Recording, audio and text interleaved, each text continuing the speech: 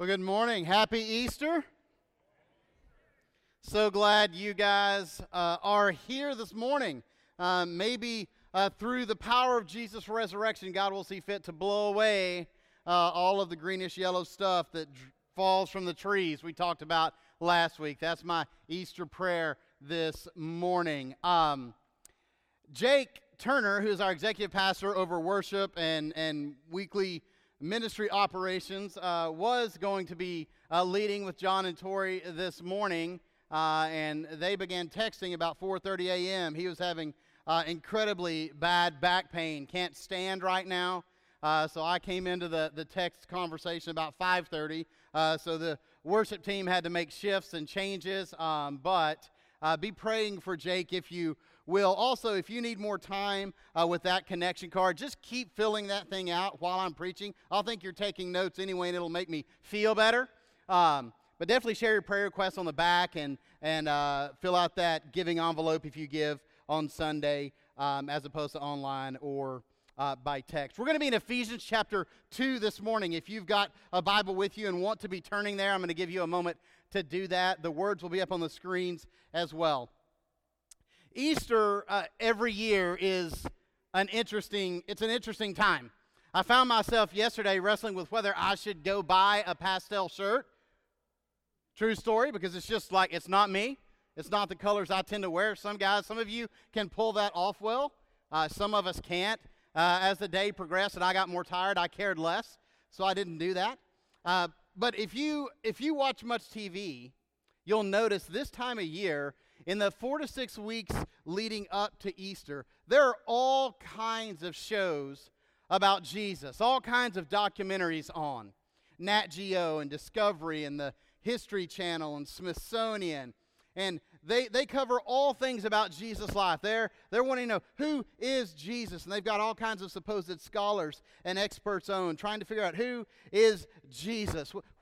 When did he really live? What did he do? What did he eat? Did he recycle? I mean, they have endless amounts of questions looking at Jesus' life, right? And this morning, we gather hundreds of millions of men and women, hundreds of millions of men and women around the globe, declaring our worship of and our allegiance to a first century Palestinian carpenter who lived 30-something years. Men and women of all different races, all different socioeconomic backgrounds, all different colors, all different ethnicities, worshiping as one today and declaring that this man who lived so long ago was not just a man, but was indeed the Son of God. If you go to Google and search Easter, I did it a couple of days ago. If you just type in Easter, I know I made it at least 4 pages in with no mention or no image of Jesus. It was all rabbits and bunnies and pastoral colors and eggs and all of those other kinds of things. And it should cause the thinking mind to ask the question, what is this day really all about? I mean, every year the church swells and then contracts at Easter. We swell, we contract. What's Easter really about? You know, across my years as a follower of Jesus, growing up in the church and then to my surprise and hesitation for a long time, sensing the vocational call of God into Christian ministry, I began to notice 2 distinct and different groups within the church. And it was startling to me, and even as a young pastor, it was deeply unsettling, and I began to look back and realize these 2 groups had been in my home church growing up as well. The first group is very active in church. They know their Bible very well. They take their personal righteousness seriously. And yet they're mean, and they're condescending, and they're judgmental. And you don't want to stand between them and whatever they want. You don't want to be between them and what they want to get. But there's a second group, and this second group is active in church. This second group knows their Bible well. This second group takes their personal righteousness seriously. And they're defined by joy. They exhibit grace and mercy. They're patient. They're self-sacrificing. They put the needs of others before themselves. They're quick to pray with you, quick to celebrate with you. When Sharon and I were getting ready to move out here in the end of July, toward the end of July, I got in contact with Stuart Van Hooser, the chair of the personnel team here. And Stuart spent his lifetime in law enforcement and has seen a great deal of the worst that humanity has to offer, and seen it over and over and over. And as I got to know Stuart prior to moving and got to know him once we got out here, I found him to be a man captured by God's grace, who in spite of all that he's seen and all that he continues to see, exudes a sense of joy and trust in Christ, a sense of awareness of the goodness of God's creation and the ultimate trajectory of the world, quick to throw his arm around me and pray for me and pray with me. Got to know Dan Smith, the chairman of the deacons here. Dan, filled with joy, always smiling, willing to be patient with me, with you, sacrificial. Nobody's perfect, right? But two distinctly different groups. And it calls me to wonder, what's the difference? What's the difference? And we're going to let God answer that this morning. And as he answers that, I think we're going to see in reality not just what the difference in these two groups is, why one tends to end up this way and one tends to end up this way, but ultimately what Easter is really all about. And I'll tell you, the two groups know no age limits, right? Both groups exist in their 20s and 30s, their 40s and 50s, their 60s and 70s. What's the difference? Let's look at Paul's letter to the church in Ephesus, chapter 2. I'll read verses 1 through 10, and then we'll go back. I'll pray for us. We'll go back and work through this passage some. But I just want to say a word about the city of Ephesus. Ephesus was a major city in the first century Mediterranean world. In Paul's day, it was a diverse city. It was a city very pluralistic in religion. It was a city of multiple cultures and races and ethnicities, with poor and rich, and all of these were found in the church at Ephesus. Let's read the first 10 verses of chapter 2 of the book of Ephesians. As for you, you were dead in your transgressions and sins, in which you used to live when you followed the ways of the world and the ruler of the kingdom of the air, the spirit who is now at work in those who are disobedient. All of us also lived among them at one time, gratifying the cravings of our flesh and following its desires and thoughts. Like the rest, we were by nature deserving of wrath. But because of his great love for us, God, who is rich in mercy, made us alive with Christ, even when we were dead in transgressions. It is by grace you have been saved. And God raised us up with Christ and seated us with him in the heavenly realms in Christ Jesus, in order that in the coming ages he might show the incomparable riches of his grace expressed in his kindness to us in Christ Jesus. For it is by grace you have been saved through faith, and this not from yourselves. It is the gift of God, not by works, so that no one can boast. For we are God's handiwork, created in Christ Jesus to do good works, which God prepared in advance for us to do. Let's take a minute and pray together. Heavenly Father, I ask you, I plead with you, don't let us come in here and just do another Easter service. God, don't let us come in here and sit together in your presence and leave unchanged. God, I pray that you do what only you can do, what no amount of human gifting, human preparation, human skill can do. God, take your word. Holy Spirit, fill it, move it from our minds to our hearts, interrupt us. Remake us, transform us. God, I pray that right now in this room,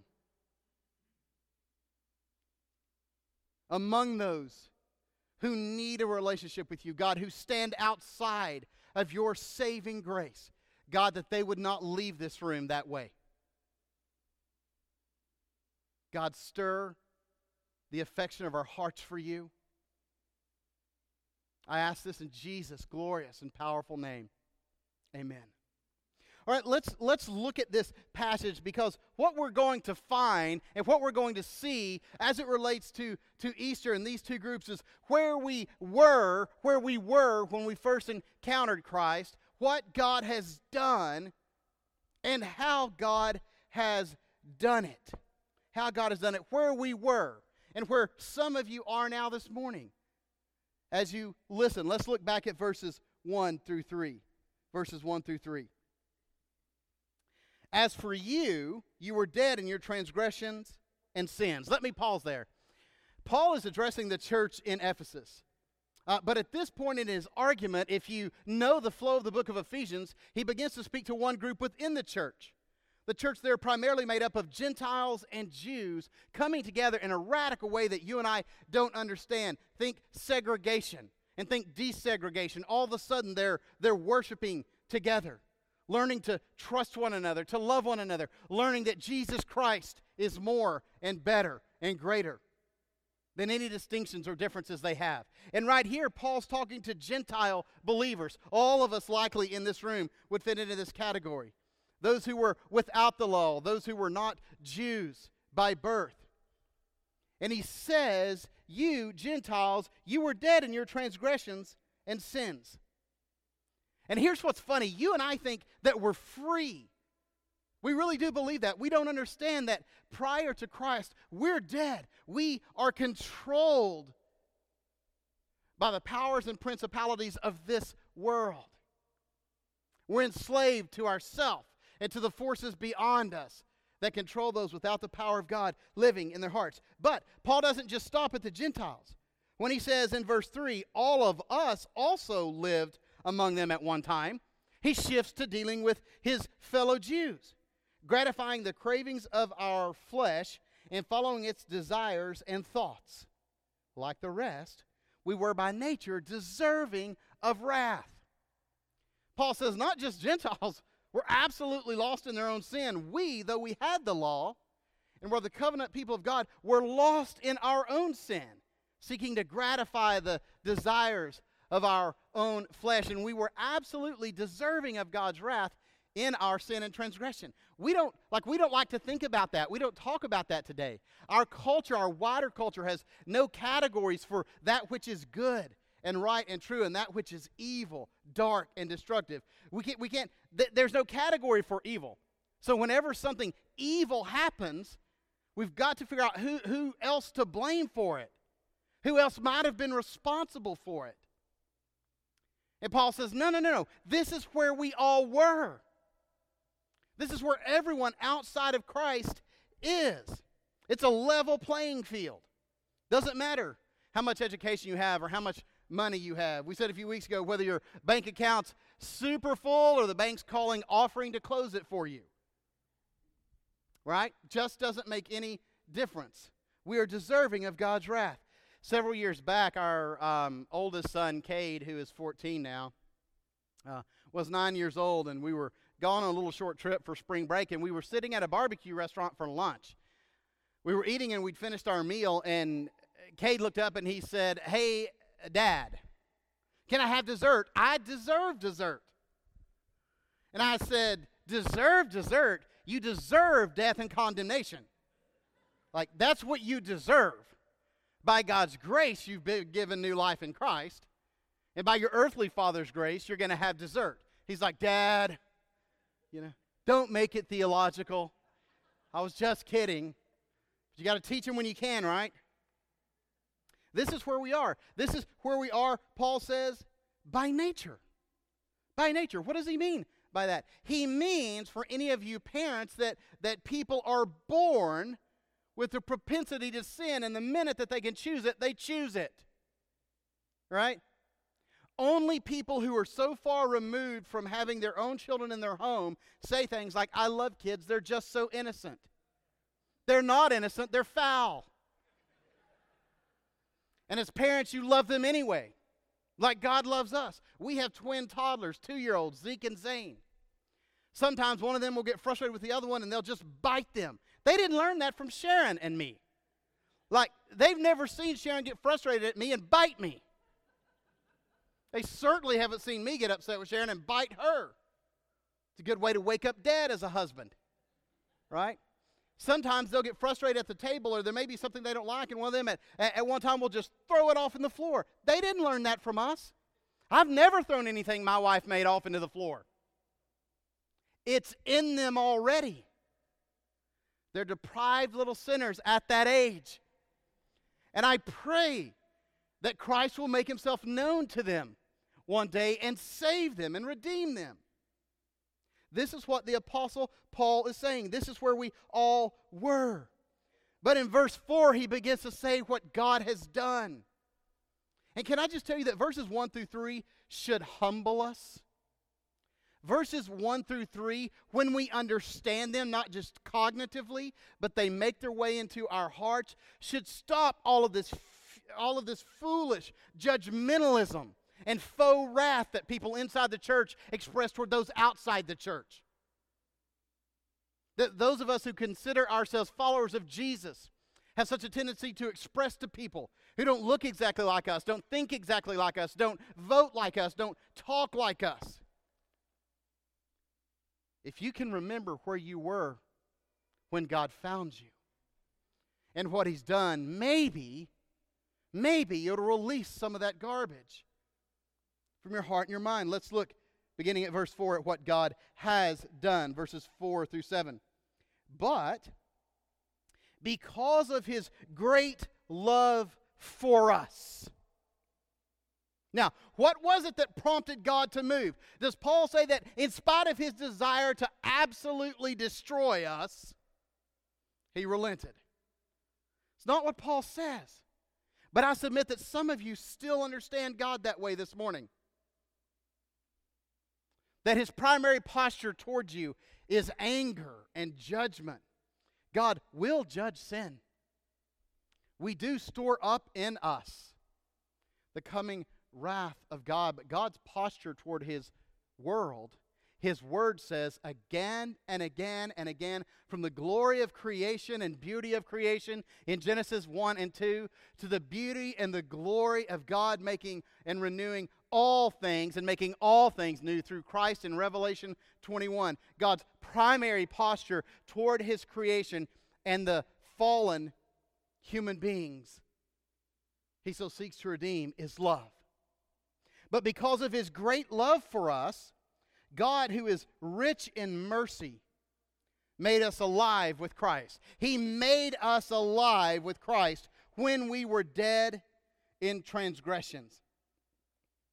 It is by grace you've been saved. It is by grace, by this favor of God poured out actively on you through Jesus Christ that you can't earn, you can't merit, you don't deserve, you can't retain through effort, you can't expand by being good. Words like love and mercy and grace continue to characterize God throughout Scripture. God made us alive when we were dead in transgressions. Paul says it differently in Romans 5:8. He says that God demonstrated his own love for us in that while we were still sinners, Christ died for us. In other words, you didn't clean yourself up first. Right? You didn't take a shower and promise not to cuss and put on a tie. And then God said, well, that's impressive. I'm going to save you. You look like you're worthy of my team. Friends, God doesn't need anything from us.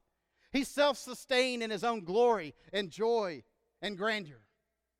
That is the sovereignty of God. Paul says, when you were dead, when you were lost in your transgressions and sin, God made you alive. If God's the one pursuing you, because you're dead, right? Dead people can't pursue anything. How many of you have been to at least one funeral? Anybody? Yeah. Some of you are like, all right, my age, it's a hobby, every other week. Yeah, I've done a lot of funerals across my years as a pastor. No one's ever gotten out of the coffin midstream and said, nah, let's go to lunch. Right? Dead people don't do anything. So if it's God who comes to us when we're dead and makes us alive in Christ, who's the active agent in our entire redemptive process? Us or God? It's God. God initiates it. God preserves it. God brings about the transformation as you walk in cooperation with the Holy Spirit. But you can't change yourself. Anybody taken a good run at that and failed? Any of you tried to change your spouse and failed? Yeah, so the rule of the road is you work on yourself with God's mercy and you pray for your spouse. That's how that goes. We can't change ourselves. We can't change anyone else. God, by His grace. God's grace stands over and above anything you've ever done and anything that's ever been done to you. God's grace stands over and above anything that's going to happen in your life or mine. God holds the future in His secure and sovereign hands. He's never caught off guard. He's never shaken and stumbles and falls off His throne. Has to get back up. He never has to call an emergency meeting of the Trinity. Jesus, Spirit, come over here. You can't believe who was just elected. Right? This never happens. Grace always wins. The riches of God's grace, Paul says, are incomparable. Incomparable. Look at verse 6 and 7 again. God raised us up with Christ and seated us with Him in the heavenly realms in Christ Jesus, in order that in the coming ages He might show the incomparable riches of His grace. Not the incomparable riches of His judgment, not the incomparable riches of His anger, not the incomparable riches of His wrath, but the incomparable riches of God's grace expressed in His kindness to us in Christ Jesus. How many of you are able to hold on day by day to the fact that God shows you kindness day in and day out through Jesus Christ? That God shows you kindness. That's the understanding. That's the truth that begins to change your heart, that awakens a human heart. And don't miss the pronouns. Don't miss the language here in verses 6 and 7. Several times Paul says, us. God raised us up. He seated us with Him. God's incomparable riches of His grace are expressed in His kindness to us in Christ Jesus. There's a plurality of it. It's us together. It's the church gathered. One of the great distortions of the gospel that we've made in the West is we have so individualized it as to have ripped out any truth about how and what God's ultimately doing in Scripture. God is saving a people for Himself. He's saving a people that will inhabit the new heavens and new earth. And to be saved is to be saved into the people that God is saving. It's to become a member of the covenant community of God, expressed only on earth through local communities of believers. The Bible knows nothing of individual believers who say they love Jesus but don't like the church. Can I tell you, a lot of us who love Jesus and haven't liked the church a whole lot have stuck it out, right? You know why we don't like the church sometimes? Because we're in it. Right? You're the problem with the church. I'm the problem with the church. But the church is God's choice. It's like not liking somebody's kid. They may not like them a whole lot some days either, but they're theirs. Right? The church is this beautiful, powerful, magnificent display of what God's grace is building in a people when many become one. And with one heart and one voice, they declare the worship of God and allegiance to Him through Christ. 20th century scholar F.F. Bruce said that throughout time and in eternity, the church, the society of pardoned rebels. Isn't that a great phrase? The society of pardoned rebels is designed by God to be the masterpiece of His goodness. I've said it before and I'll say it over and over and over and over. There is nothing like the local church when the local church is being what God has called us to be. When our eye is on Him, when we are making, as the Apostle Paul said, the gospel of first importance and the supreme value, there's no place like it in the world. Where were we? We were lost and broken and dead in sin. What has God done? He's made us alive in and through Jesus Christ, because Jesus Christ walked out of the grave. It couldn't hold Him. It's held everyone else I know, but not Jesus. Jesus said, in and through me, death doesn't get the last word. COVID doesn't get the last word. Your obnoxious neighbor doesn't get the last word. You don't get the last word. I don't get the last word. The grace and beauty of God in Christ does. How has He done it? Look at verses 8 through 10. For it is by grace you have been saved, through faith. And this is not from yourselves, it is the gift of God. Paul's not referring back to the grace there, he's referring to the faith there. The faith that you have to place your trust in Jesus Christ is in and of itself a gift from God. You've got nothing to brag about. You have no reason to look down on anyone because the very faith at work in you has been given to you by God Himself. You can't claim any title to it. There's nothing you're going to stand before God with one day and boast about. Yeah, but you can't believe what I did, Lord. But I did say yes to you, right? There'll be none of that. All glory and all honor goes to God. Not by works, Paul says, so that no one can boast. So who can boast? No one. No one. Verse 10. Don't miss this. Little connective words like for matter so much. For we are God's handiwork, created in Christ Jesus to do good works, which God prepared in advance to do. You aren't just saved to sort of swim around in the bucket of the church and be dumped out at your funeral. You're saved into the redemptive work and mission of God on earth. I'll tell you, I think we absolutely struggle to believe that we are saved by grace through faith alone.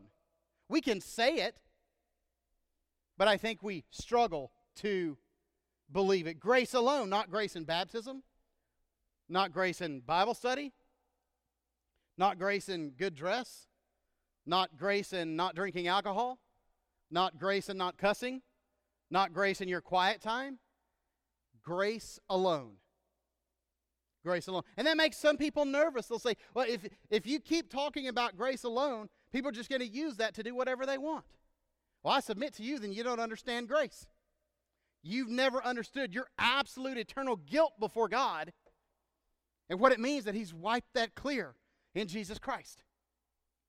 You've never felt the burst of freedom and joy and delight that comes in that. But let me tell you what I think I heard a lot of my life. I don't think I heard it so much directly as indirectly, but it was the message I heard, is that we're saved by grace through faith, and then we work real hard, right? Saved by grace through faith. Now work real hard. Work real hard. Don't sin. We don't want to sin. But make no mistake about it, Romans 6 says, God's grace covers your sin. You can't out-sin His grace. You can't out-sin His grace, which should be good news. Half of you fought on your way here this morning.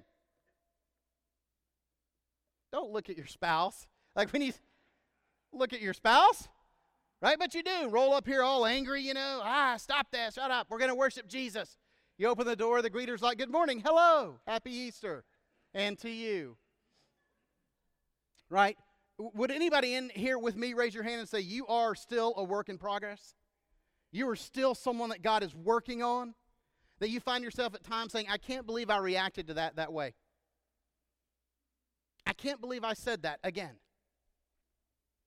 I can't believe that was my response. I thought I was past that. It is not saved by grace through faith alone and then work real hard. It is saved by grace through faith alone.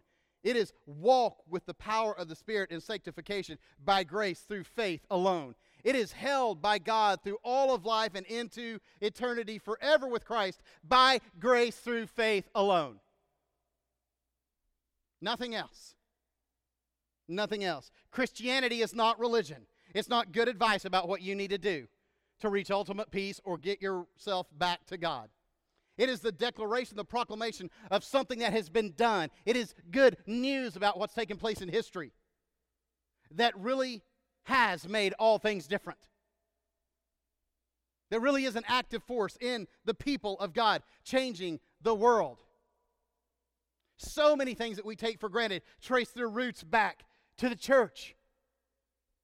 You'll find more churches named after saints or more, of course you would, more hospitals named after saints than anything else, more hospitals supported by Christian faith than anything else, orphanages, senior care centers, educational institutes. This is the power of God in His world, making all things new through His people in His time. And in Paul's day, the religious people would say this. Even in the churches Paul would visit, they'd say, place your faith in Jesus Christ, live the life that God's called you to live, and you will be saved. Now, Paul didn't differ with those three things, but he differed with the order. And the order matters. Paul would say, no. Place your faith in Jesus Christ by God's grace. Then you will be saved and are saved at that moment. Then, by God's grace and power, you begin living the life that God has created you to live. Church, God's not trying to take the fullness of life from you. He's trying to give it to you. You'll never be fully human running from your Creator. Let me give you an Old Testament, New Testament picture of this. Old Testament Isaiah given to the prophet Isaiah some 800 years before Jesus was born. Isaiah 53 verse 5 says, But he, this picture of the coming Messiah, was pierced for our transgressions. He was crushed for our iniquities. The punishment that brought us peace was on him, and by his wounds we are healed. By his wounds we are healed. By his wounds we are healed. New Testament picture, some of you will know by memory, Romans 6:23. For the wages of sin is what? Death. That's what we earn. That's what we're putting in for.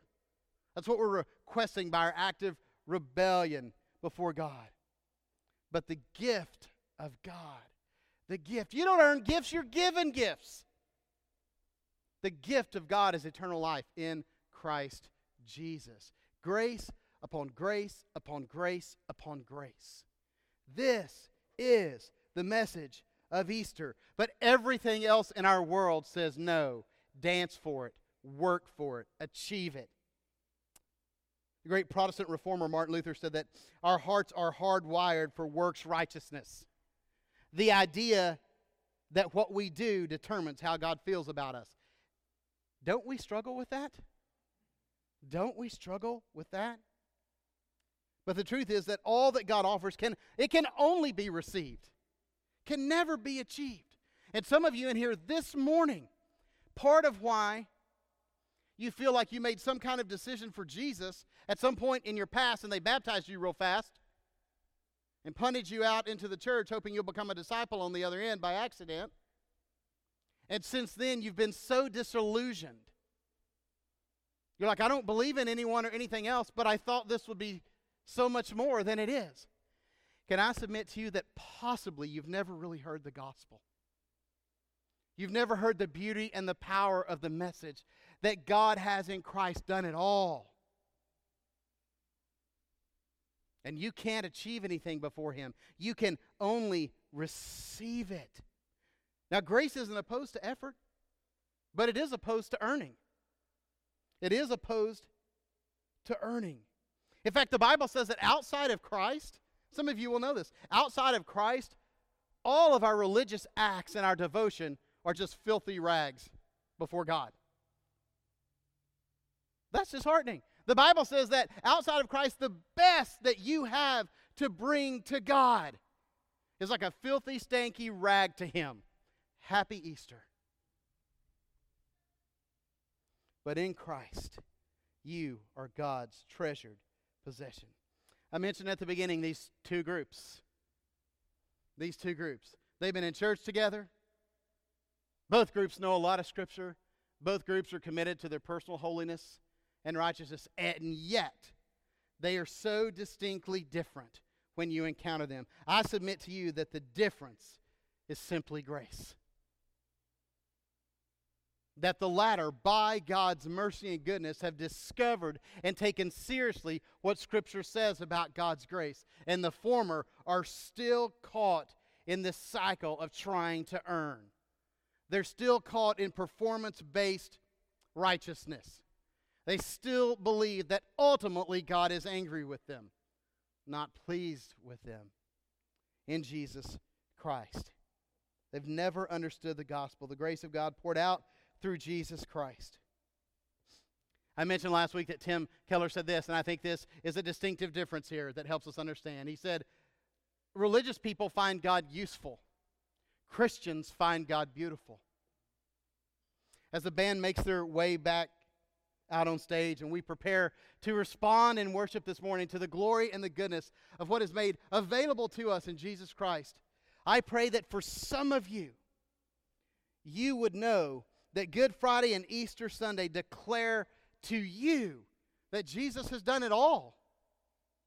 He's done it all. There's nothing you can work for or work toward. But you can receive this gift. And I pray that you'll do that this morning. I pray that those of you sitting in here who know, who have the Spirit testifying in your heart right now, the conviction of the Holy Spirit saying, this is me.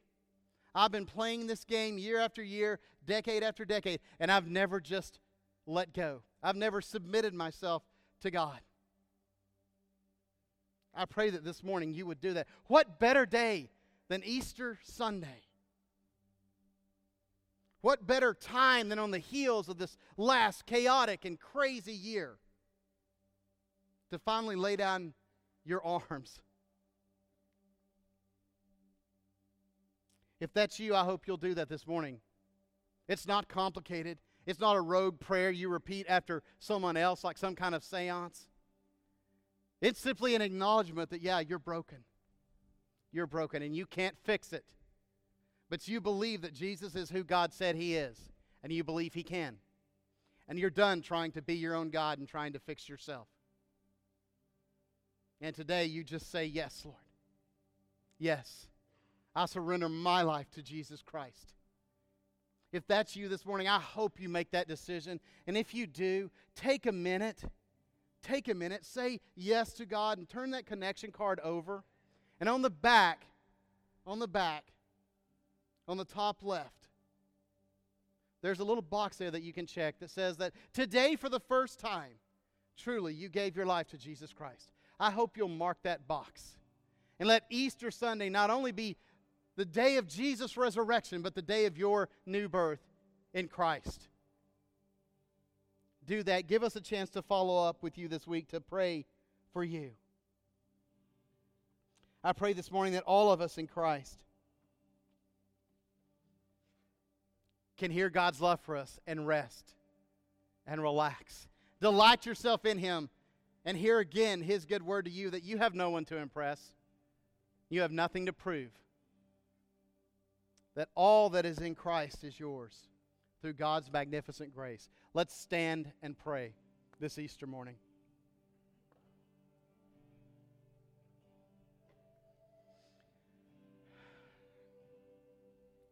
Father God, you are so good to us. Lord, we declare this morning with one voice that we love you. God, we trust you. Help us to love others the way that you have loved us.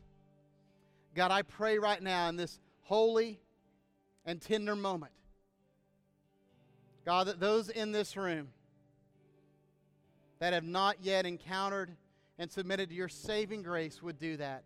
God, that they would join the family of Christ. God, they'd be added to your church. That their names would be counted among those written in the Lamb's Book of Life. Stir our hearts, God. Stir our affections to you. God, may we this morning find you not useful, but beautiful. I pray all this in Jesus' sufficient and glorious name. Amen.